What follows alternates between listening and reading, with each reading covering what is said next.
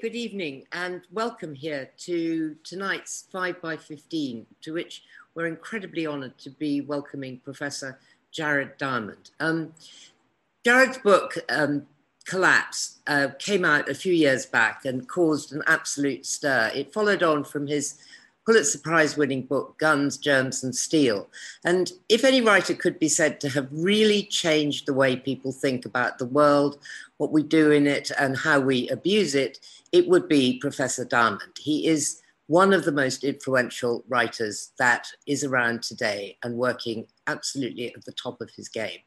What is wonderful also about tonight is that it's part of the Penguin series of Green Ideas. Now, these are 20 books that come in a packet, and it's truly like somebody sending you a chocolate box for the mind. They're all individual and different, but I have to say, I'm absolutely thrilled that in this short series we're going to do with Penguin, we're beginning with Jared Diamond, of whom I have been a fan for, well, most of my life.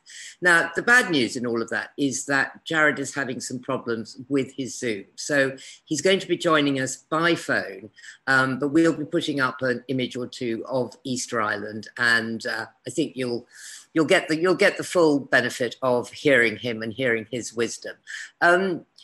Please put questions in the Q&A box at the bottom of the screen. This is a shorter session than usual because the thought was it's quite a short book and well worth reading. I can tell you it's so lucid and intelligently argued. But please put your questions in the Q&A box. And after Jared and I have talked for about half an hour, we'll come to some questions from our audience. And thank you very much, all of you, for joining up. And I couldn't recommend this too highly. So, Jared, welcome from California. It's fantastic to have you here, albeit only your voice, but your voice is actually what we really want. So why did you choose to, when you were invited to be part of the Green Ideas series, what made you come up with wanting to revisit The Last Tree on Easter Island? I was interested in revisiting The Last Tree on Easter Island because it is such a romantic, tragic, dramatic story, a metaphor possibly for planet Earth. Here is this most remote habitable scrap of land on Earth, and small island 2,400 miles west of the coast of Chile, settled by Polynesians who lived there for about 500 years before Europeans first arrived, and they erected these gigantic stone statues, which nowadays industrial workers with cranes have difficulty erecting, and yet the Polynesians, without cranes, managed to erect these 70-ton statues, but the society then collapsed by completely destroying the forest of the island, eliminating the forest. And so it can be a parable for a worst-case scenario for planet Earth isolated in the universe, just as Easter Island is an island isolated in the Pacific Ocean. That's why Easter Island grabs me and grabs other people.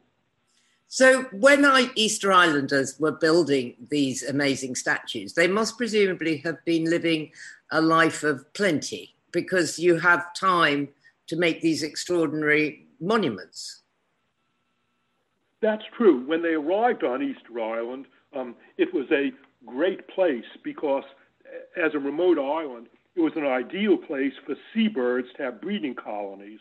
There were a dozen or a couple of dozen species of seabirds breeding there, which meant good food for the islanders. There was the world's largest palm tree, a colossal palm tree, and at least 20 other species of trees from which to make canoes to go out onto the ocean. And so the islanders, in addition to eating all these birds, went onto the ocean and ate tunas and porpoises. So there was plenty of food. They also brought along crops with them, growing sweet potatoes and taro and other crops, and they brought chickens. So yes, they had a good time initially. They had lots of food and they prospered and their population increased.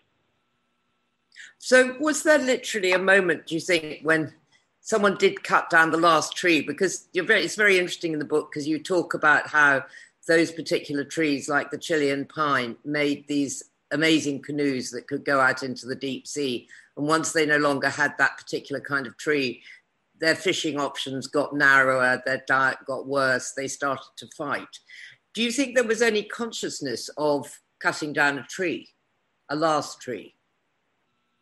That's a good question, similar to questions that arise today where people destroy their environment and there are environmentalists who complain about it, and there are others who say, don't worry, there are more of those birds left, there are more of those trees left.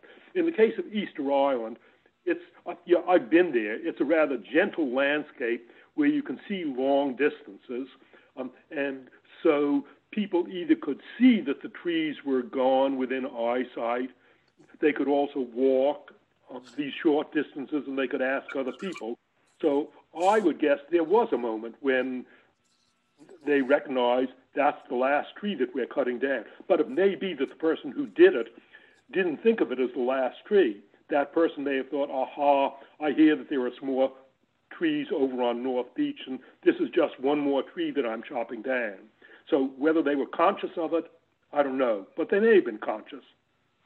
So after they had cut down this last tree and the society fell much more into poverty, they also started to fight, didn't they? From being a very congenial and neighbourly group of tribes, as you describe it, like a cake being cut up a bit between each group, they then started to fight. That's true. And how do we know that they started to fight? Partly skeletal remains, partly that people, instead of living in huts, began living in caves, and partly that the landscape now is just covered with spear points that were used in this late stage of intertribal fighting. Also, we know from the traditions of Easter Islanders, the stories that they told and that they recounted to Europeans visiting, these stories talk about the fighting, and they talk about cannibalism.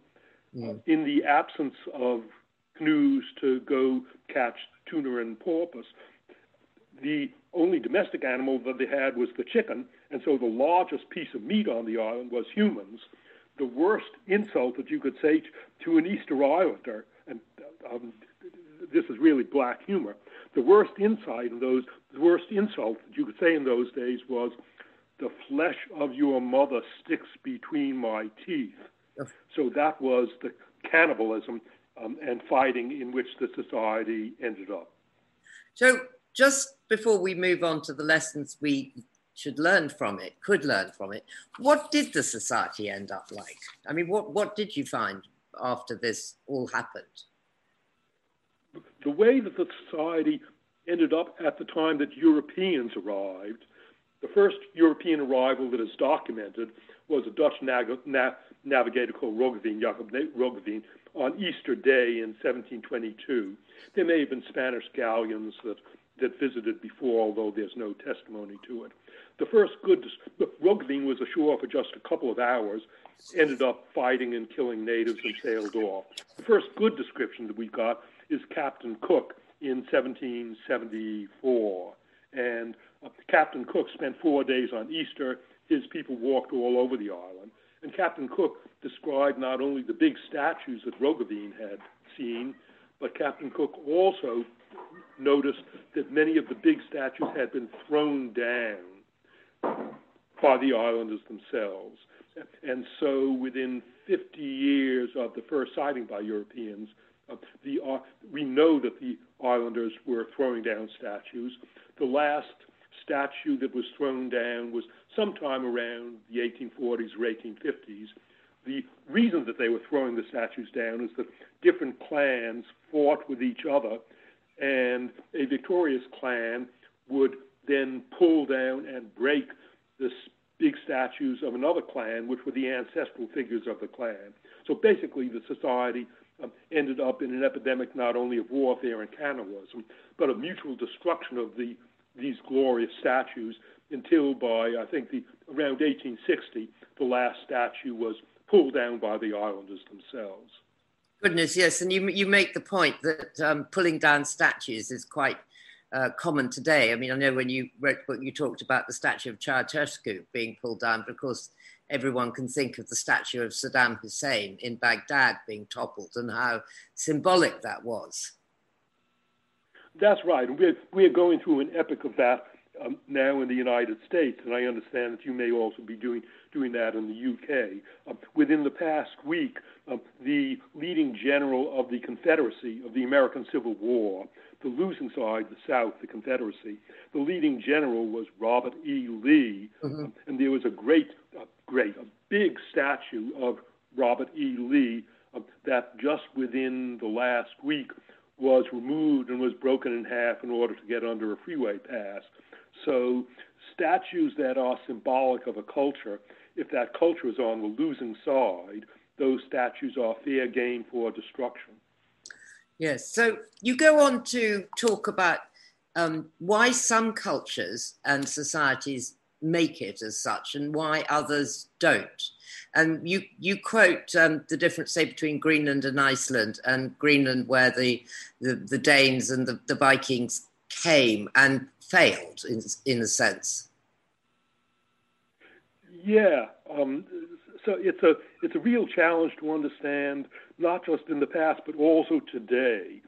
Why are there some societies that are taking good care of their environment, and why are there other societies that take bad care of the environment? We can see it today. In the past, we can see, for example, different islands in the Pacific. Among Pacific islands, some got completely deforested. On some islands, everybody ended up dead or left. For example, Pitcairn Island, famous as the island to which the Bounty Mutineers fled and took refuge. When the Bounty Mutineers arrived, there were statues on Easter Island, but there were no Polynesians. The Polynesian Society of Easter Island had disappeared, whereas a contrast case, a Pacific island called Tikopia, people were living on Tikopia for thousands of years. They maintained a stable society. They did it in some rather drastic ways. They limited their population because this was a small island. They limited the population either by preventing some people from reproducing or by driving excess people off into the ocean in canoes. But in the past, just as today, there are peoples who take good care of their environment, and there are peoples who don't care and wreck their environment. So what do you take from the moral of, or the story of Easter Island? I mean, something you said in a video I was watching of yours was you said that a state like Montana is itself in trouble because of soil and air and water quality. Is that right? Can you say a bit more about it? Yes. So Montana is the American state with the lowest population density, I think, south of the Canadian border. It's one of the most beautiful American states. My wife and I, and sometimes our children, spend our vacations there. It's covered with forest. It has wonderful rivers with fishing. Montanans, people in the American West generally, and Montanans in particular, resent government interference. If the government tells you to do something in Montana, people either don't want to do it or they apologize that they're following government regulations. And so Montana does have issues of deforestation, but Montana is in better shape than some parts of California. For example, here I am in Los Angeles, and in Los Angeles, much of our forest has been destroyed. The state animal of California was the California race of grizzly bear, but the California race of grizzly bear was exterminated. So isn't that extraordinary to have a state or a country have as its iconic animal an animal that's wonderful, but that is exterminated? Yes, that's really tragic. How do you assess the warning signs? I mean, obviously we all see warning signs, whether it's California fires or fires in Greece or floods, etc. But do you have a kind of way of rating how well a different country is doing? I could certainly, and other people would rate how countries are doing. There are countries that have maintained their forests. For example, Finland and Sweden have lots of forests, and their extent of forest, the Finnish forests, the forests of Finland, are extremely well managed, so that Finland's forests are not shrinking. Japan has maintained its forests by very careful forest management. Japan, in fact, independently invented the principles of forest management, independently of Switzerland and Europe about 500 years ago. In Japan, this rich country, the extent of forest, Japan is about 76% covered with forest, and the amount of forest in Japan is expanding because the Japanese are taking very good care of their own forests, although they're not taking good care of other people's forests from whom they import their timber.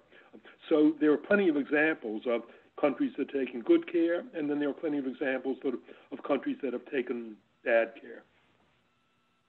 Who do you see not taking care and not being able to see the last tree coming? Well, rather than blame other countries, let me blame my own country. In the United States, it is a ongoing fight between those who want to preserve the natural environment and those who want to destroy the natural environment. There are people in the United States, there are political parties in the United States. Within the United States, there are groups that are concerned about climate change and concerned about preservation, and there are also groups that until recently denied the reality of climate change, or if they saw climate change, said this is not due to people, but this is just due to natural fluctuations. So in the United States, we have lots of Americans who deny reality. And the fact that we deny reality, I mean, obviously it's clear to see drastically wrong. But why do you think we, as a species, I mean, Easter Island's not the first place that's gone, that's collapsed. I mean, in your book, Collapse, you talk about many civilizations, the Mayan, North Africa, many places that also went to the brink and went over the brink. But in a way, it didn't matter so much because there were many other places in the world where humans could set up life and start all over again. Obviously, we don't have that luxury now. We've only got, as you say, Easter Island as a metaphor for our small planet in the solar system. So what is it in human minds that just does not see what's coming round the bend or chooses not to see? There are lots of reasons why people don't see what's coming around the bend, and these reasons are familiar to all of us in our personal lives. There are people who profit in the short run by destroying. There are people who are blind because of idealistic reasons. There are people who just don't see. So there are lots of reasons why people make bad decisions about the environment, just as there are lots of reasons why people make bad decisions about their marriages and about their jobs and about money. The differences between Easter Island and the world today is that Easter Island, it was isolated, and when the Easter Islanders destroyed their environment, nobody else in the world knew about it and nobody else in the world was affected by it.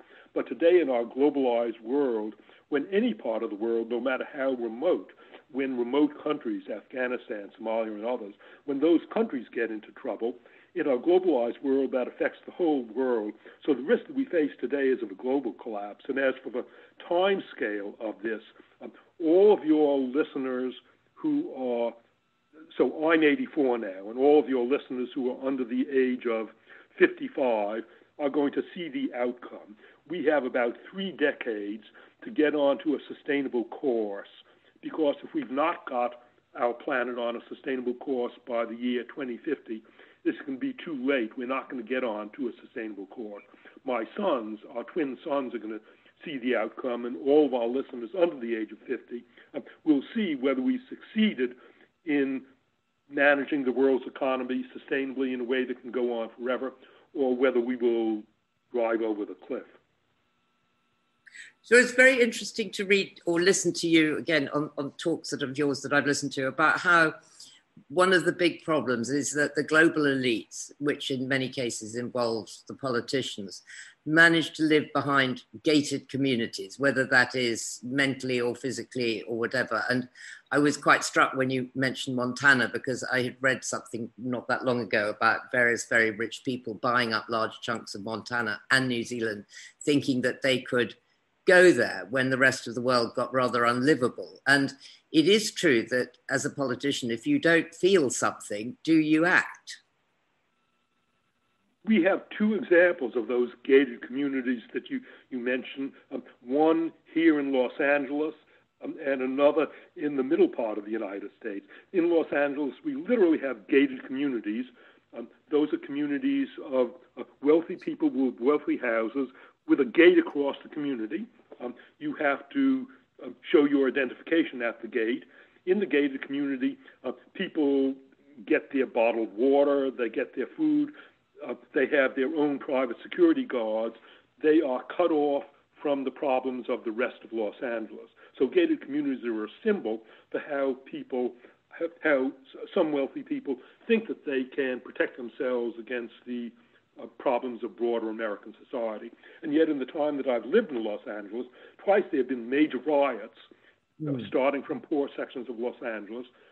And the prospect was the rioters would explode into the rich sections in such numbers that the gates and the police tape wouldn't keep them out. So that's one example. The other example that I'll give, which is so weird that it sounds funny, except that it's black humor.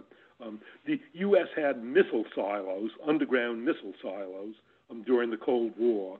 Those missile silos are basically underground apartment complexes like 10 stories deep. And there are wealthy people who have bought up missile silos and have fitted them out underground so that if the rest of the United States goes to hell, they have stored stuff in their missile silos, and they think that they can carry on. How long can they carry on in their missile silo, underground silo, with their stored food? A month, a year, but they're not going to go on forever in the missile silos. But presumably it is also, I mean, I always imagined that, you know, when the fires got so bad in California and places like that, that would really start to alter American politics, and the same with global politics. And yet it doesn't seem to happen, because presumably the fires get fairly near the gated communities. What would it take for the gated community to say, actually, this isn't the way to deal with the future? That's a good question. And the picture is not entirely black. There are wealthy people and there are wealthy businesses that increasingly over the last 20 years, we talked about the bad stuff. There are lots of wealthy people and businesses that are now really concerned. For example, Bill Gates and Melinda Gates, who are now divorcing.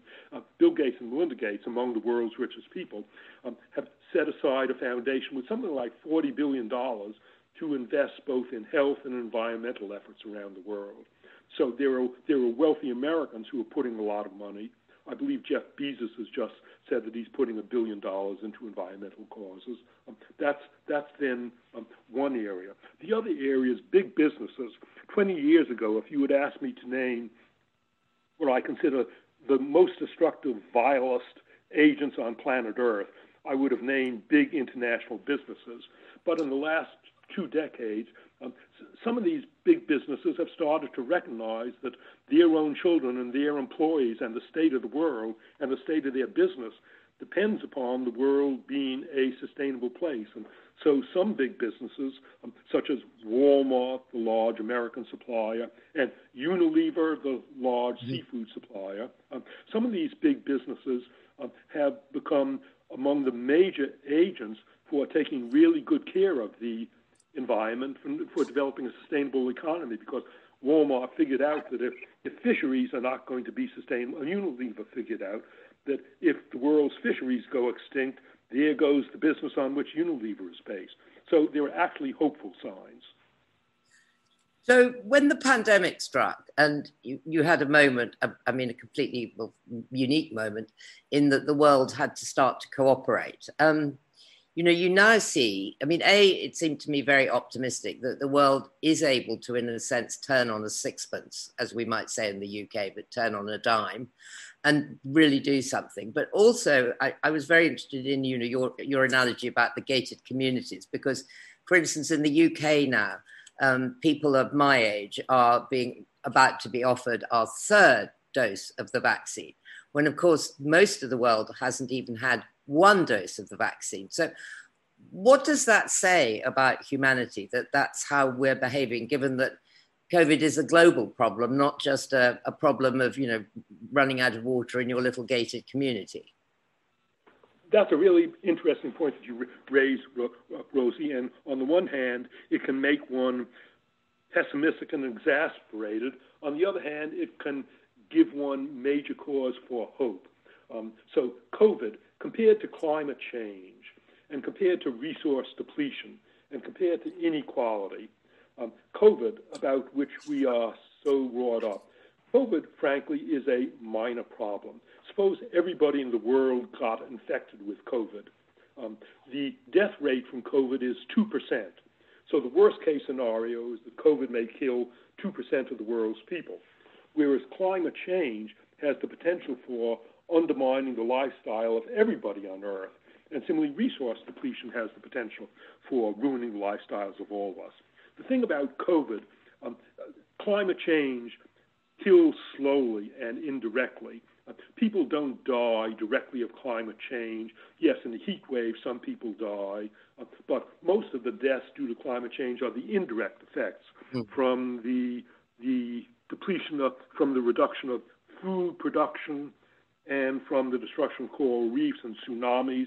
So 200,000 Indonesians drowned in a tsunami. They didn't say we drowned because of climate change. They said we drowned because of the tsunami.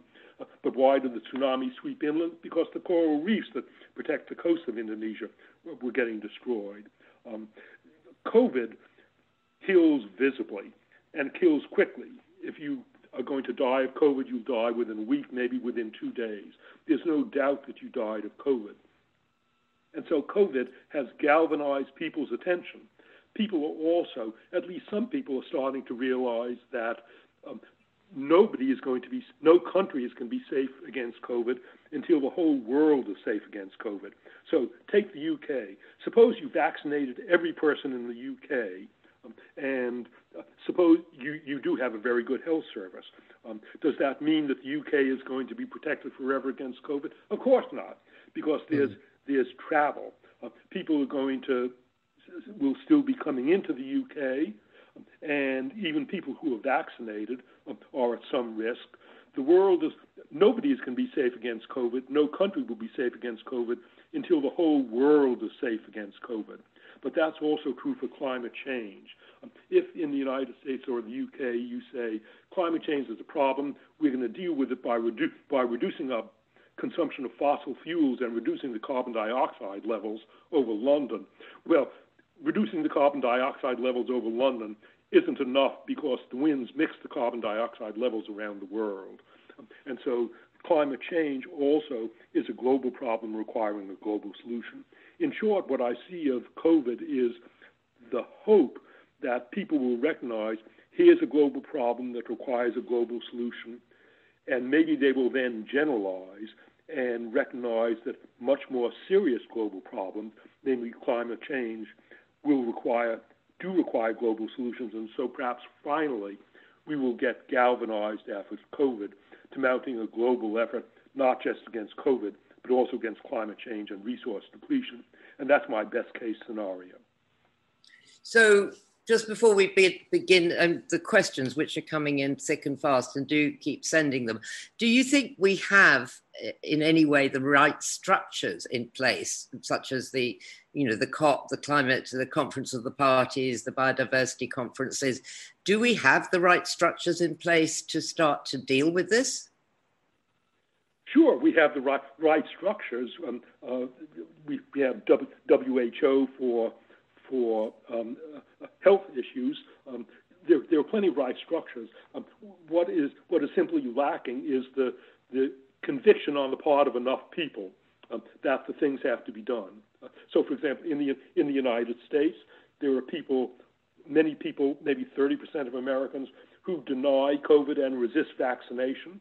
There are still lots of Americans who deny climate change. What's required is not new structures. What's required is the 30% who deny COVID to get converted, perhaps by having enough illness in their own families that they will wake up. In short, we don't require new structures. We just require more people in the world to get convinced. Okay, thank you. I'm going to bring in some questions. David Oakley Hill asks, what's the most powerful argument or incentive that we can use to stop big business cutting down rainforests, which, as he says, support so much of the world's fabric of biodiversity? What's the most powerful argument that we can use, David, to convince people not to chop down rainforests? There are many arguments, but one of the arguments, and this is a strong argument, is that rainforest generates climate.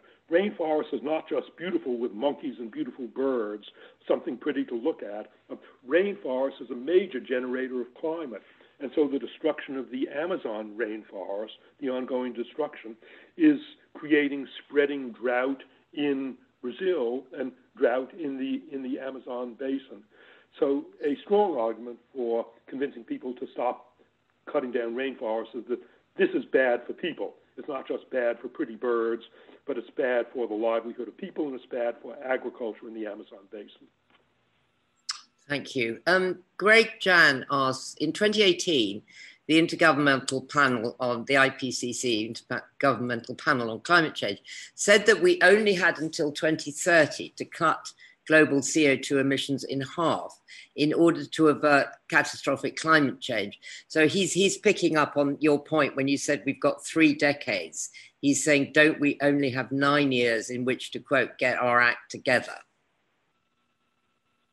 Good question, Greg. Do we have 9 years or do we have 30 years? It's difficult to make the prediction because in the case of climate change, there are amplifying factors. As the world gets warmer, will the Greenland ice cap and will the Antarctic ice cap suddenly collapse, in which case things will get worse in a hurry? Or will the Antarctic ice cap carry on for a while, in which case it's slower? Do we have until 2030 or do we have until 2050?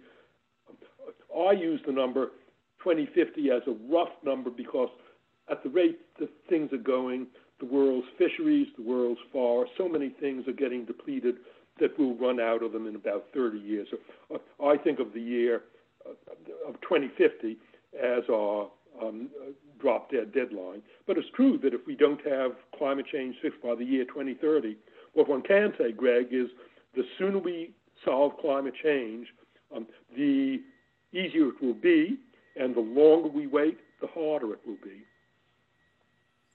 Yes, absolutely. And again, it comes back to the sort of short-sightedness of certainly politicians in your country and our country who have their eye on the next election so quickly. So it's such a short timescale. Linda Bond sends in a good question here. Since those who benefit most from destruction, e.g. get the money, are financially able to avoid many of the consequences, it appears that the burden of beneficial change in our processes is in the hands of the rest of us. So her question is really, how do we best act to make changes when those with the financial capability to help are often unwilling to do so? And I know you mentioned the Walmarts and the Unilevers, but I guess she's also thinking of people like Bolsonaro and other people that are really not doing very much to help. Right. I'd answer Linda's question in 2 ways.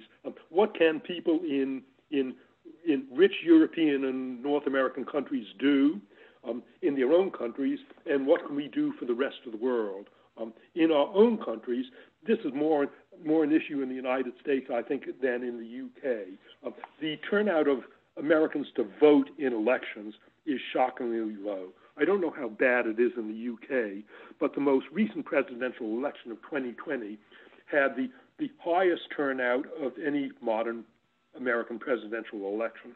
It was somewhat above 60%. It might have been as high as 70%. But 70%, that's ridiculous. That means 30 to 35% of Americans couldn't be bothered to vote. Whereas in countries like Italy and Indonesia, 93% of Indonesians turned out to vote for the first election. Well, first democratic election. So one thing that we can do is vote. If we don't vote, because the parties differ in their policies, if 30% of us, 40% of us don't vote, of course we're likely to end up with bad policies. That's one thing. As for other countries, the world is interconnected. 5 countries or entities control something like 65% of the world's resources, and those entities are Europe, including the EU, including the UK as a recent part of the EU, the United States, Japan, China, and India. Those 5 entities control something like 65% of the world's economy, which means that if those 5 entities would agree among themselves about policies for climate change, for example, they could then require the other 35% of the world that did not want to cooperate if they want to trade with UK, Europe, Japan, India, China. And while China and the United States have plenty of conflict, China and the United States also have some areas of agreement about climate change, which is a big problem for China as it is for the United States. Right. Yes. No, that's really interesting. There's a question here from Paul Kay about actually going back to Easter Island. And there's another question also from Sinclair Lang, which go back to Easter Island. One, Sinclair Lang's is about, now that we know as a society, as scientists, that we know much more about the impacts of invasive species and parasites, for instance, Dutch elm disease, how do we know that the trees weren't destroyed by natural events versus being destroyed by people cutting them down? And Paul Kay asks, which kind of goes along with this, should or could Easter Island be replanted or reforested, or should it be left alone? So I sort of brought those two together. Right, really interesting question. Could Easter Island be reforested?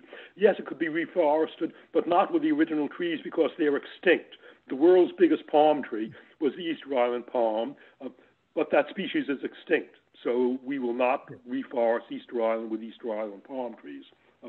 Then on the other question, I found myself just so emotionally involved with that thought of the Easter Island palm tree. Could you repeat the first question? Oh, yes. That I? Of course. No, it's an interesting question. I mean, he's saying that because we now understand a lot about invasive species. I mean, for instance, in the UK, we've had Dutch elm disease and we have almost no elms left, and different things have been transported. And I know, you have Colorado beetle in pines in the Rockies and different things like that. He's asking if it's possible that Easter Island got infected. I'm not sure if that's the right word, but anyway, infected by an invasive species rather than it was some person, probably a man, who chopped down the last tree. The answer to that question is no, it is not possible. And why do I say that so dogmatically? I say that dogmatically because the archaeological record shows that Easter Island had been forested for thousands, hundreds of thousands of years through climate fluctuations. And then along came people, and within a few centuries after the arrival of people, this forest had been thriving for hundreds of thousands of years, was destroyed. And it was destroyed. How was it destroyed? The trunks of the Easter Island palm tree, the trunks show axe marks on them, and they are burnt. Well, beetles do not have axes, and beetles do not light fires. So it's clear that what eliminated the Easter Island palm tree was people with axes and fires. Well, that's very interesting to know. And actually, I suppose if you think about it, but the whole question now of invasive species is extremely difficult. So there's an interesting question here, which we're sort of coming up to our 3/4 of an hour, and it's a big, broad question. It's from someone called JM, who might or might not be Jim, I don't know, but I'd like to say thank you for this question, you said Brazil's economy would be humongous if its natural resources, which benefit us all, had a monetary value. So that's a very big question about how we value nature. In the UK, we have recently, the government, the Treasury, in fact, commissioned a report called the Dasgupta Review, which set out to look at the economic value of nature and what we were losing and what, in a way, we owed to the earth and the soil and the sky and the trees, etc. So do you think that that is a good way for the world to go forward? I mean, obviously, it would start to include carbon taxes and different ways of assessing the value of anything from the food that we eat to the clothes that we wear. Jim, you raised, that's a really great point that you raised, Jim. The term that biologists apply to the effect that you're talking about is what's called ecosystem services. That means that natural ecosystems provide services. They do things for us people, and they do things at no cost. For example, streams, rivers, and the plants in rivers and the microorganisms in rivers, those are what generate clean water, or earthworms. Earthworms generate soil. In China, the use of chemicals and other things depleted the earthworm population by something like 1/3, which has resulted in decreased agricultural production in China. A monetary example, a dollar example to give to Jim is the city of New York, so one of the largest American cities, possibly our largest city. City of New York was considering building water purification plants, which would have cost something like $6 billion. And biologists made the point, but there are forests in the Catskill Mountains near New York City, within 100 miles of New York, and those forests, the forests themselves, the vegetation in the forest cleans the water. And therefore, if instead of spending $6 billion on water purification plants, we spent $1 billion to convince landowners to preserve their forests, we could get clean water for New York perpetually at a cheaper cost. And New York City bought the economic argument. Instead of spending $6 billion for water purification plants, they spent $1 billion to preserve forests along rivers, and the result was good water quality for New York City for the indefinite future. That's an example of ecosystem services, namely nature giving us things for free, giving us clean water, clean air, productive soil, doing things for free that otherwise we would have to spend money ourselves to do.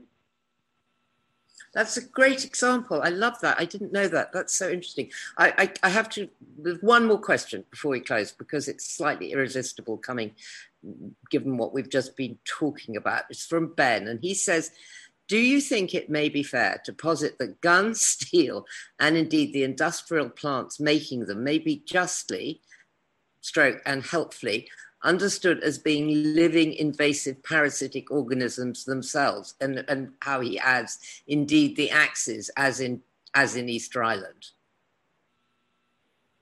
So let me try restating that to make sure that I understand it correct. Should we think of steel? Well, could we think of guns as a way as being like an invasive species because they have altered the world to such an extent? Well, that's a metaphor. If it mobilizes some public support for reducing destruction by technology, by all means, think of technology as an invasive species. As a biologist, I think of invasive species as being invasive species without any parallels, and I personally see other arguments against human technology rather than making the metaphor to invasive species. But I want the world of my sons 30 years from now to be a stable world, a sustainable world, and whatever it takes to convince people, if you would like to think of tools as invasive species, and that will help the generation of my sons and all of your listeners under the age of 60 to have a sustainable world, by all means, think of tools as invasive species. Okay. All right. Well, thank you. Thank you so much. You've been just amazing. I'm really sorry we couldn't see your face moving. I had your face in front of me, though, and indeed the book cover of this fantastically good The Last Tree on Easter Island, which I couldn't recommend too highly. Thank you all very, very much for joining us. Thank you all very much indeed for your questions. We managed to get to quite a few, and we'll be back with more stories and interviews from this fabulous Penguin series, which do go into your bookstore and have a look. And anyway, just to say thank you very, very much to Professor Jared Diamond. You're extremely wise and your wisdom is very, very valuable, always has been, and now seems absolutely critical to understanding the present. So thank you for your work and for joining us tonight, and good night. Good night.